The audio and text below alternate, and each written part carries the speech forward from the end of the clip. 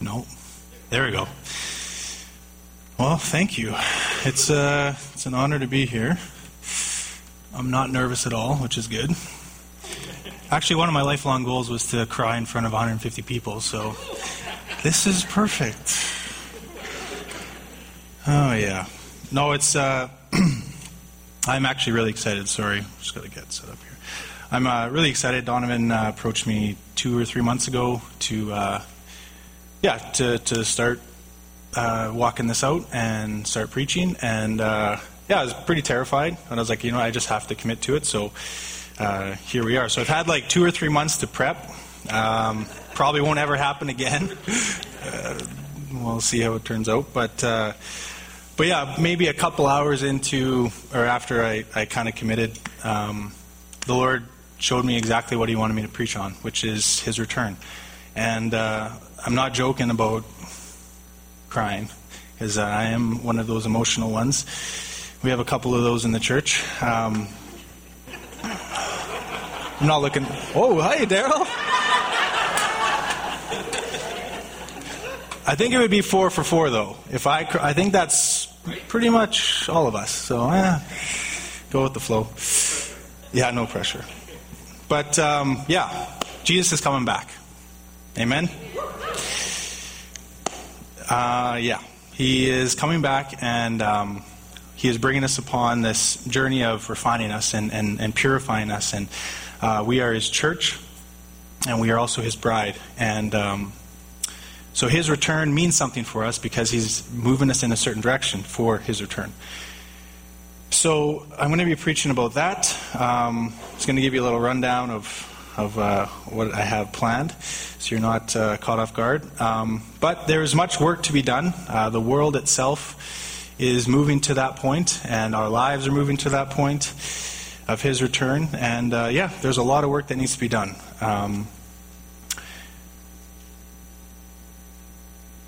I think one of the harder parts of His return is the preparation that He's doing in us, and it comes with suffering. It comes with the sorrow. It's not necessarily easy to be called a bride or to be called spotless, because it implies that we are being purified. And so the dealing with sin is painful. With our own sin, with things that we're struggling with, and just the flesh, dealing with the flesh is painful. And dealing with one another can also be painful, unfortunately. And so there's 3 different types of suffering and sorrow that I'm going to try and cover today. The first one is the rebuke or the chastisement when dealing with sin. Chastisement is the discipline, the Lord's dealing with our sin. The second is the suffering and sorrow when preparing us for our calling. And the third is the posture of a long-suffering we are to have with each other. As we walk this journey together, we are to be long-suffering with each other. And I'll get into that a little bit. So, let me pray, and then we'll get into it. So, Father, I just thank You for today. I thank You that You are sovereign. I thank You that You are the King over all, and that You are the King of our lives, and that You are moving us in a direction, and You are purifying us as Your bride, Lord. I pray, Jesus, that Your word gets out in clarity, and that You nurture this, Father. I thank You for this church and for what You are doing. In Jesus' name. Okay, dealing with sin. This is not easy. Sorry, I don't have a PowerPoint. I know you guys are used to PowerPoints. I'm not really a PowerPoint guy yet. Maybe I'll get there. It's actually probably just more distracting for me to figure out technology as I'm up here. But, so I don't have a PowerPoint. I'll try and be as clear and concise as I can. Okay. First one, dealing with sin. This is definitely not fun. It's actually extremely painful, but He is gentle, and He is consistent. He is effective. He is extremely efficient when dealing with it. The cross represents the forgiveness of sin. It's the redemption and the beginning of renewal from within. And Jesus accomplishes much on the cross. And as Christians, you see it all over. This is our symbol of hope, that He has made a way for us to draw near to Him. And again, drawing near to Him implies that We need to be ready and becoming pure so that we can actually stand in his presence. So in Hebrews 12, verses 1 to 3, if you guys want to turn there, if you have your Bibles, I'll give you a second. Hebrews 12, verses 1 to 3, therefore, since we are surrounded by so great a cloud of witness, let us lay aside every weight and sin.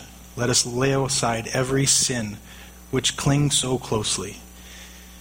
Let us run with endurance the race that is set before us, looking to Jesus, the founder and perfecter of our faith, who for the joy, that's us as the church, those who is redeeming, for the joy that was set before him endured the cross, despising the shame, and is seated at the right hand of the throne of God. Consider him who endured from sinners such hostility, so that you may not grow weary or faint-hearted. So Jesus himself endured much. He endured the hostility of sinners against himself, where he was absolutely unjust. He took upon that shame and the ridicule and hey, isn't this Joseph's son? Isn't this just some ragtag carpenter? You know, he had to endure the sins of men throughout his life. But Jesus' endurance to withstand the hostility, to endure to the end, the cross, enables us to be freed from our sins. But it's not automatic. We do not, do we ever have to confess? Do we have to confess if Jesus has taken the sin upon the cross and has dealt with it and has made a way? Do we have to bring it to him? Do we have to repent? And the answer is yes. Absolutely we do. We have the Spirit of him working in us. And the same Spirit that rose Christ from the dead is now living in us. It's the Spirit that redeems and raises Christ. It's of redemption. It's of purifying. And now it's dwelling in us. It has to convict. It will convict because that is the nature of who he is. He's restoring what is... He's restoring us to that, to the fullness of our creation.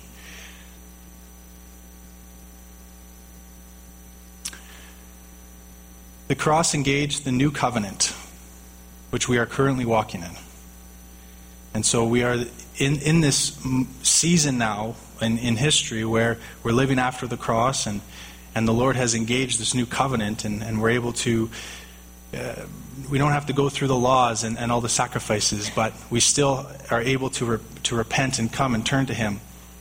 He makes a way for that. But we still have to engage it. He gives us the opportunity, but we still need to take advantage of it. It's not automatic, even though he is the one that stirs that conviction in our lives.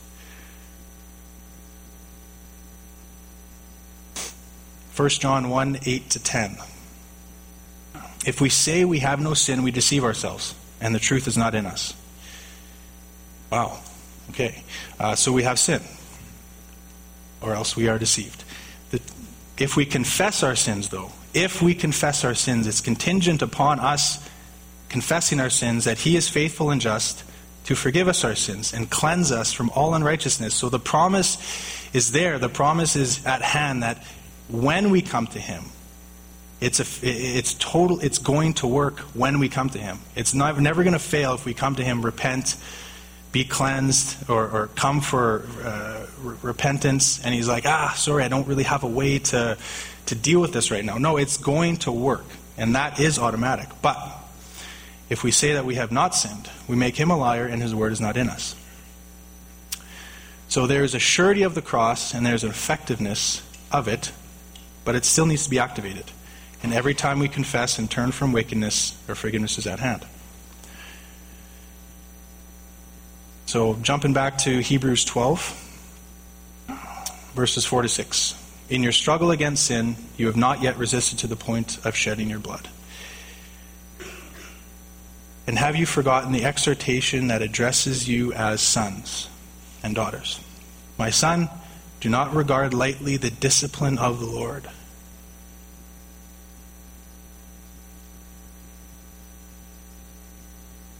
Nor be weary when reproved from him, for the Lord disciplines the one he loves and chastises every son whom he receives. So it goes hand in hand with this sonship and being a daughter of Christ or being a daughter of God, is that you go through discipline, you go through chastising. That's all just part of that purification process. But the Lord is not malicious in condemning us. He graciously convicts us. And there's a big difference. And it's okay not to be perfect. And it's dangerous to think that you are. Jesus will receive a pure and spotless bride, his conviction of sin, and our appropriate response of, okay, God, have your way, search me and know me. If there is any wicked way in me, will aid in that purifying process. So having our hearts willing and open and confessing, Lord, I'm not perfect. You can deal with me as you, and trusting him that he's going to be efficient in what he's doing. Not painless, but efficient. And then continuing into Hebrews 12, verse 7. There is a promise if we endure. If you endure chastising, God deals with you as with sons. For what son is there a father does not chasten? But if you are without chastising, of which all have become partakers, then you are illegitimate and not my sons. Furthermore, we have had human fathers who corrected us and paid them respect. Shall we not much more readily be in subjection to the Father of spirits and live? How much more important is the correction and conviction of the Holy Father? And we are used to being disciplined. For if they indeed for a few days chastised us as seemed best, but he for our profit, that we may be partakers of his holiness. Now no chastising seems to be joyful for the present, but painful. Yeah, that's incredibly true. That's it. It's painful. It sucks. I'm sure we've all had moments in our lives where that weight of conviction is so strong and sobering. And I faced it many times, and I'm not boasting in it, but I am his son. And that comes with the territory. And I have many flaws to work out. But it's an interesting, when you receive this conviction from the Spirit, it comes with a mix of emotions. There's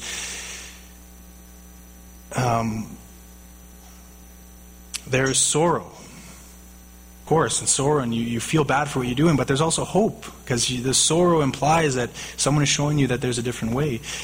You grow in fear of the Lord, and also in love of him, because he has not forsaken you. That is true conviction, one that reveals our sins and proves his mercy, restores our souls, and propels us to not do it again. Condemnation does not leave such emotions. I'm sure we all know the difference between the condemnation, feeling the weight of condemnation, and feeling the weight of conviction. It's extremely different.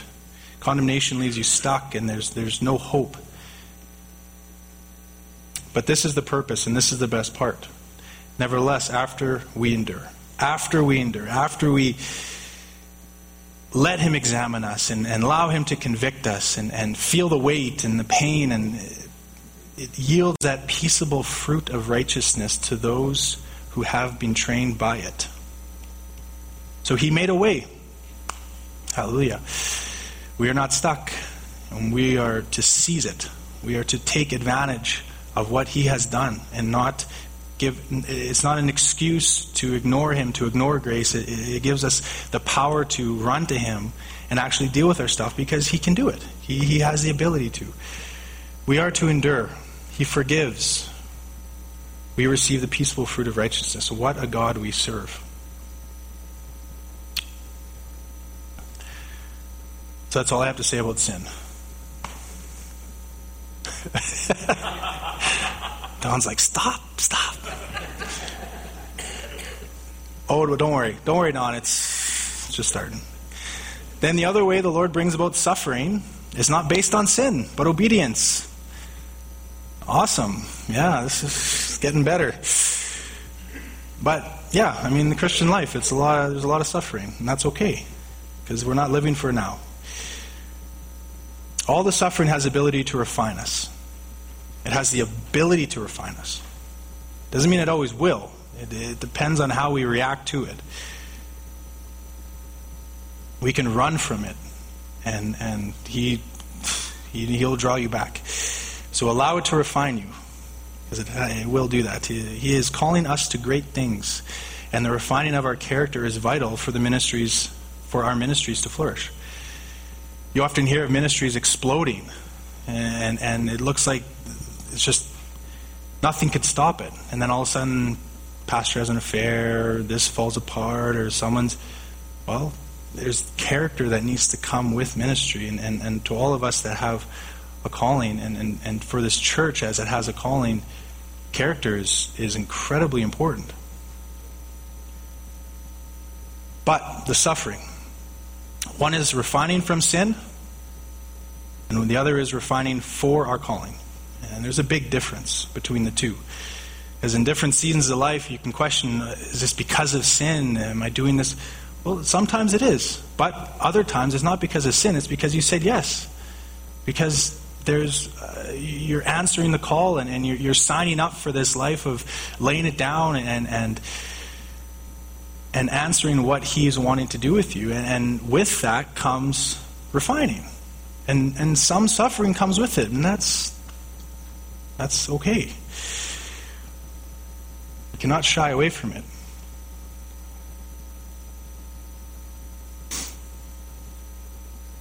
So let's just take a look at Jesus and how this played out in His life. So he embarks on His formal ministry around the age of 30. He was baptized by John.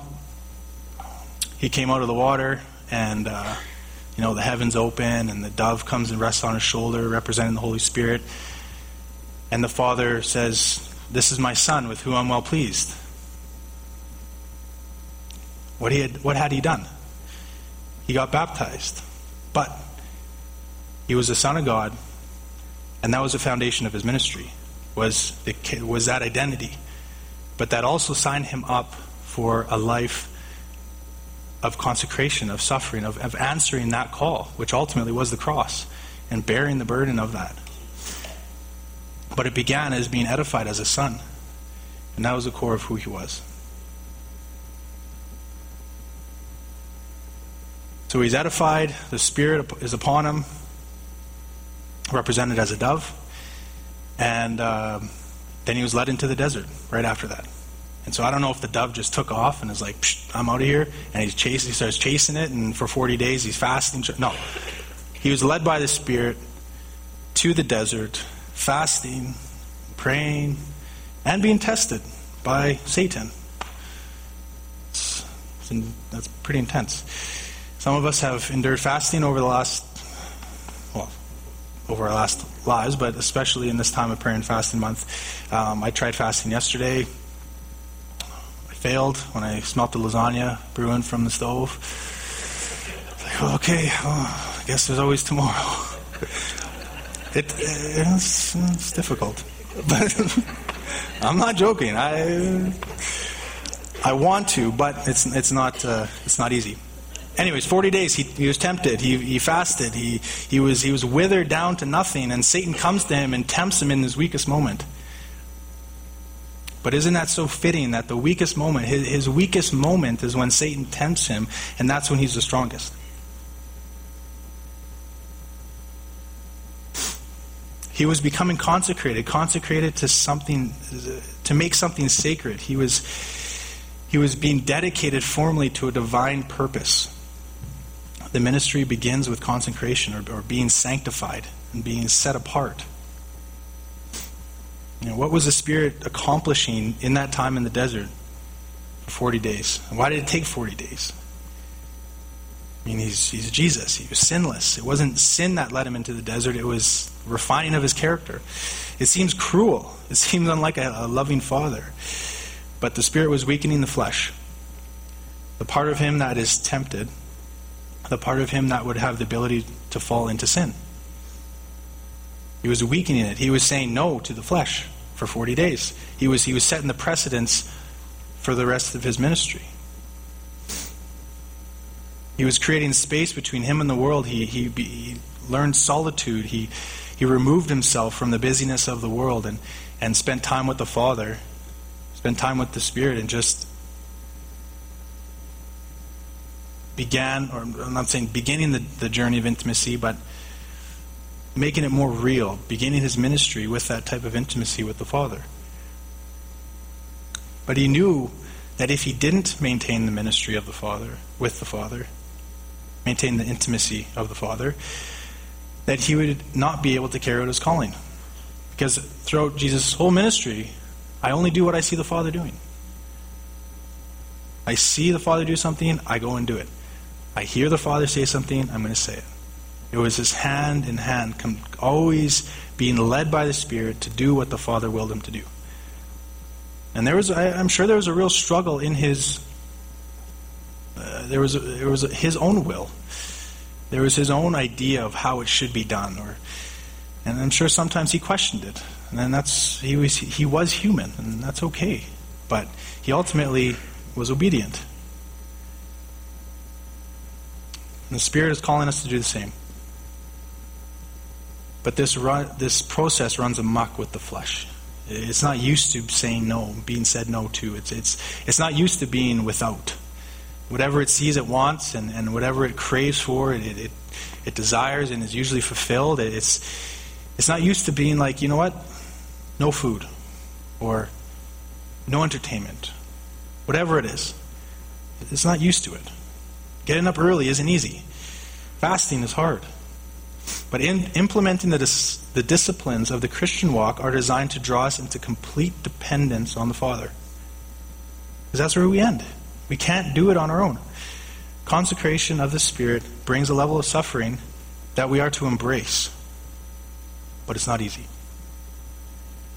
But this process for Jesus did not begin in the desert, I'm sure. This process of knowing and I won't go there. The sorrowful carpenter is my next paragraph. And I can thank my brother-in-law for this one. A little shout out. I wonder at what point Jesus became aware that the work of his heavenly Father was preparing him for the work of his heavenly Father.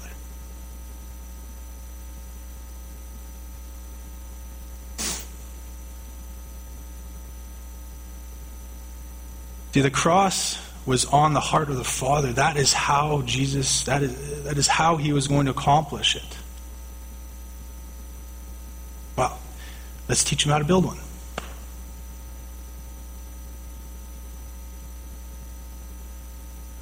But I wonder when he realized it. I'm sure it was at a young age, watching his father work in the shop. And, was it the first time he heard that hammer strike the head of the nail?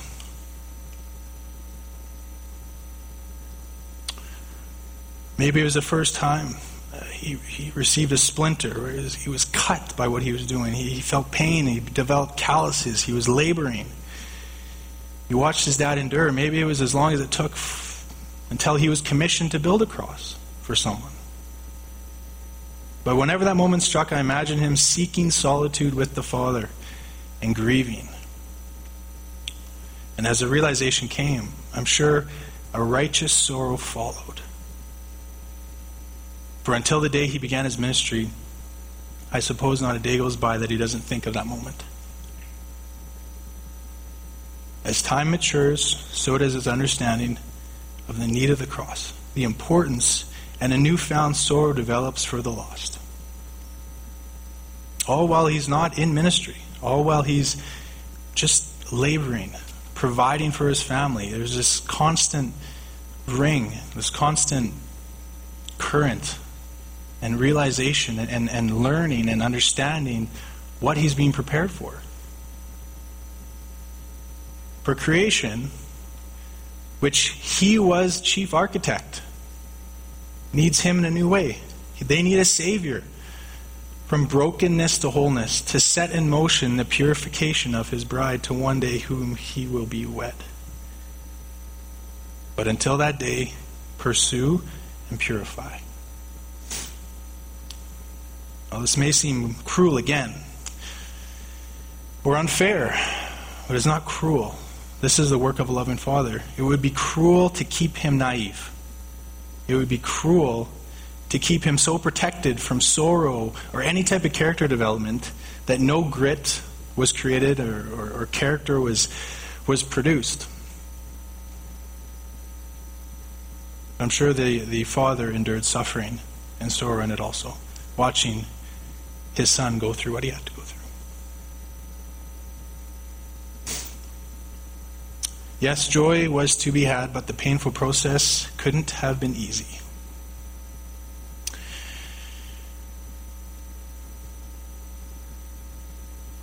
So the season of my life right now that I'm in is calculated perfectly to break me. It's funny. It's so funny. No, it's good. It's great. And it's designed for me. And it's designed for my character flaws. And it's the best way I can explain it is I feel like I'm walking underwater. I can still breathe, but there's like pressure on every side, and I try and walk forward, and it's just a grind. I'm like, well, why? Why is this so strenuous? Why is this so intense? And often I would just sit, and I'd be like, Father, am I being punished right now? Like something's happening, and I've never really experienced this before. This must be punishment. It's probably because of sin. What do I have to repent of? So I prayed, and I asked him, Lord, why? Why? And do you know what his response was? I'm making up for lost time. That's fun.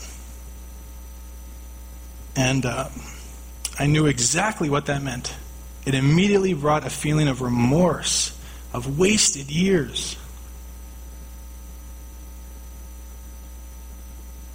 And humility that he saw me through all that. He was watching me. He had his finger on me. But also, just like conviction, there's this thankfulness and joy that sets in.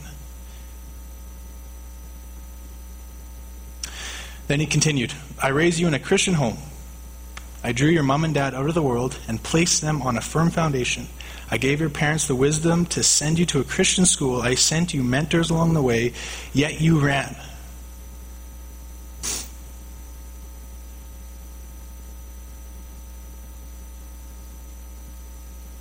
You ran from me.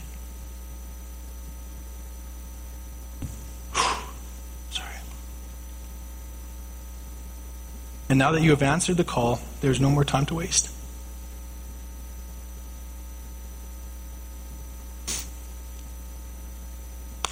And you know what that's called?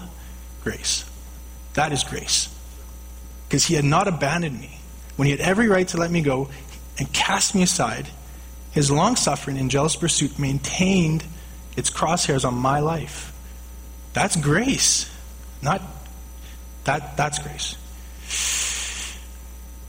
So keep praying for those prodigal sons and daughters. Keep interceding. Don't lose heart.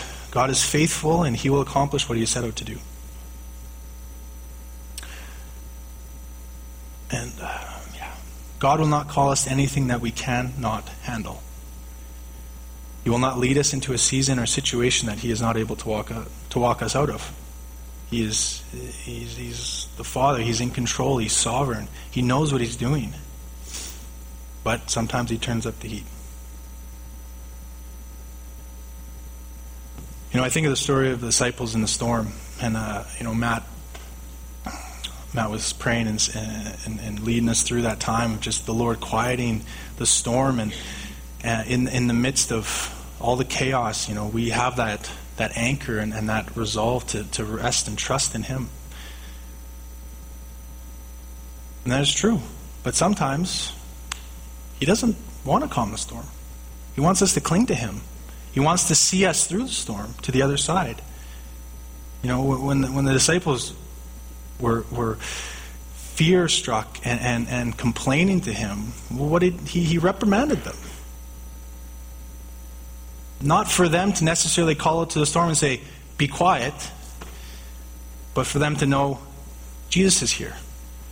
Jesus loves us, he's able, and he wouldn't bring us to a situation that would destroy us. He's going to hold us onto the edge, he's going to do the work that he needs to do, he's going to refine us, and we're going to stand through the storm. And sometimes, yes, the Lord quiets storms, but sometimes he likes to keep us in the midst of them.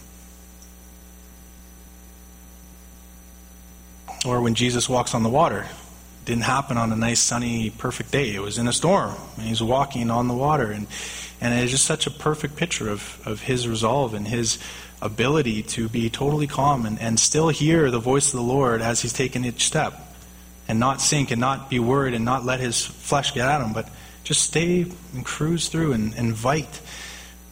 Yeah, it's awesome. So let us not always seek calm waters, because real joy and real strength come in the midst of them. Because joy is the strength of the Lord, right? That's joy. We don't see joy as like that. We see joy as stand-up comedians. It's not joy. Sorry. I want to be like Shadrach, Meshach, and Abednego and walk right into the fire. To live in a world that wars against us, but stay faithful to him, to stay true to him. To maintain my consecration to him no matter what. To endure and allow different seasons of life to refine me to a point. So if and when I'm thrown into a fire, there's nothing to burn. These Shadrach, Meshach, and Abednego were drawn out into slavery. Babylon, the Lord sent them out, or the Lord allowed the king of Babylon to come and take Judah, take captives of Judah. And these three men were part of them. And they grew up with a consecrated life. They knew the laws of the Lord. They knew what the Lord had called them to. And in a foreign land with a foreign king and wayward lifestyles, they stuck true to their conviction. And in the face of being thrown into the fire, they were willing to go. And it's awesome that the Lord protected them in that. But which I believe happened. But I just wonder, you go one layer deeper and just wonder if there's anything in their hearts to actually burn away. Living this life of faithfulness and allowing life to do its work. And when you're faced with it, it's like, it's pure. There's a purity of it. Where you set fire to it and there's no imperfections to burn. Maybe that is why they were sustained in the fire. They allowed life. They allowed the consecration that the Lord had set upon them to do and to complete that work. I want to be like Shadrach, Meshach, and Abednego and see the fourth man in the fire. To know that Jesus himself is not exempt from the heat of life. To take comfort and hope in his resilience. To know that no matter how high the heat is turned up, he is with us. I want to be like Shadrach, Meshach, and Abednego and walk right out of the fire.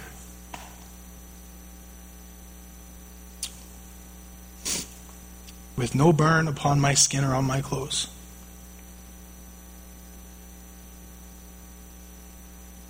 The pure in heart will see God. Purity does not mean perfection, though, or sinlessness. Purity is the stature of our heart towards God. Does he reign on that throne in your heart? And are there any other gods before him?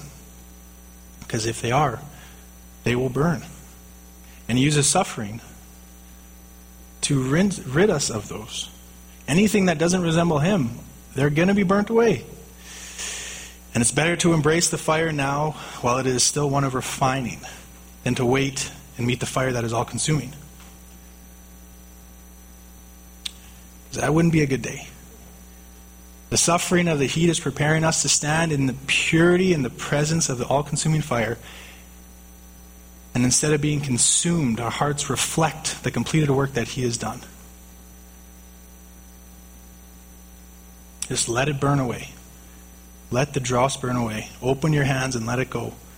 Open your hearts and trust him. He knows what he's doing.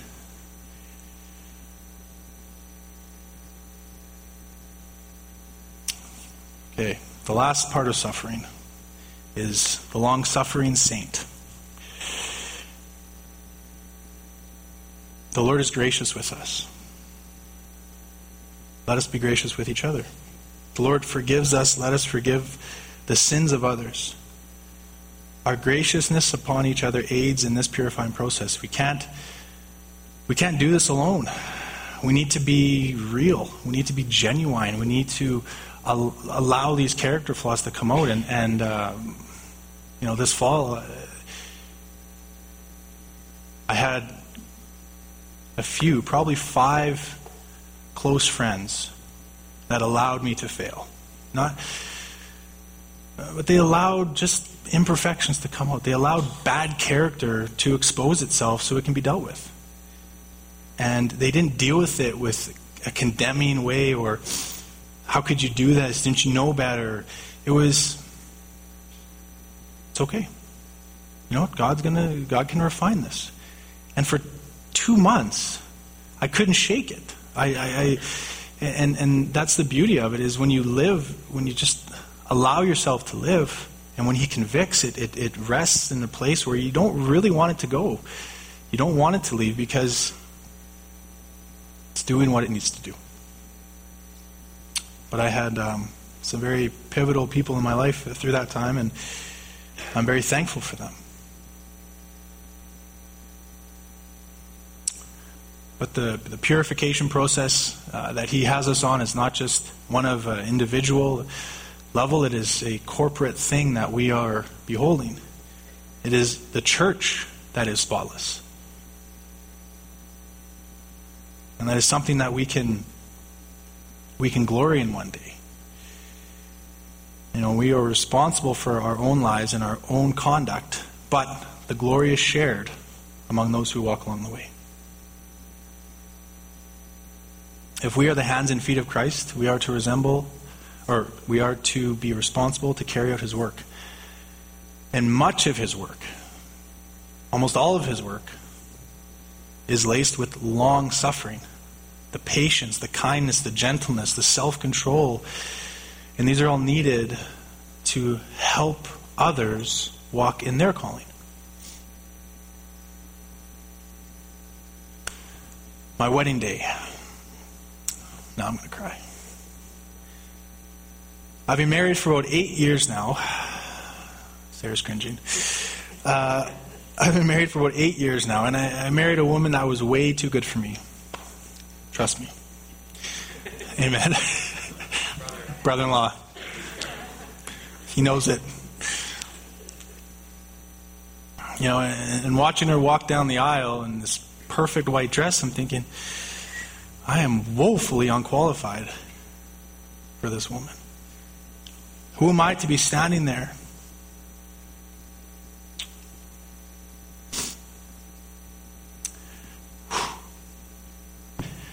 I totally married up. Anyone else? Armand? No, I'm just kidding. Just kidding.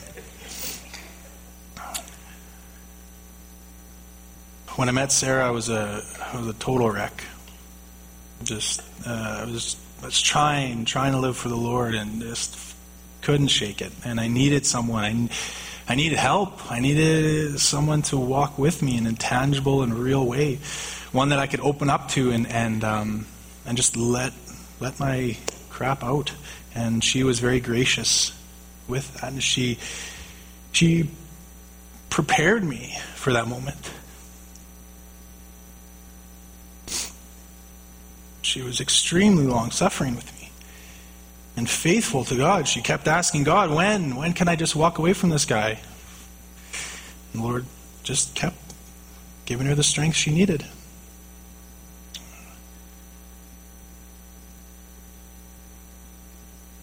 And this is my story. This is part of my testimony.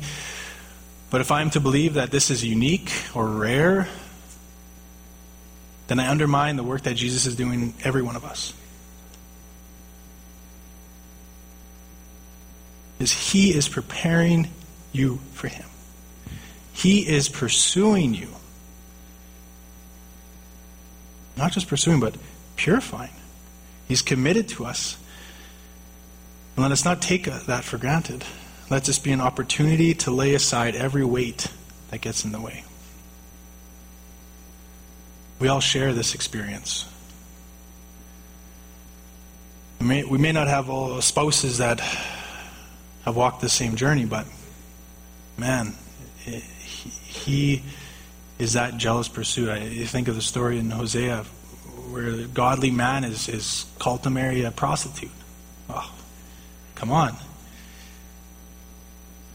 She just continues to run away and continue to chase down her old habits, and he sticks with her. And Donovan preached a great series on that, but it's just, man, Jesus is jealous over us. So, yeah, the long-suffering heart of a friend, my girlfriend, my fiance, my wife. The long-suffering of my friend, my king. My Savior.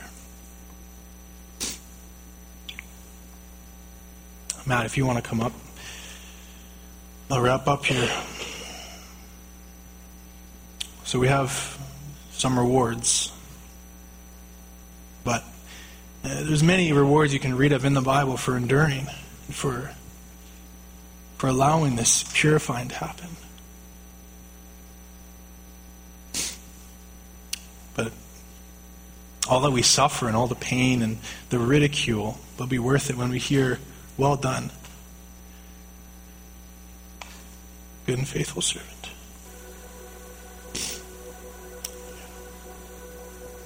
Let me pray. Father, I just thank you. I thank you. I thank you. We are so in debt. You deserve it all. You purchased it all. You know that we came with all these issues and sin, and you're okay with that. You're committed to purifying us. You're committed to hold us fast in suffering, to allow that to work, the purification process, so that one day we can meet you and hear those words. So I thank you, Jesus, for your long-suffering towards us. And I pray, Jesus, that we would learn how to be long-suffering towards each other. How to learn how to cling on to you in each season of life. To not blame you for the things and the suffering that we're going to, but run to you for comfort. Just thank you, Jesus.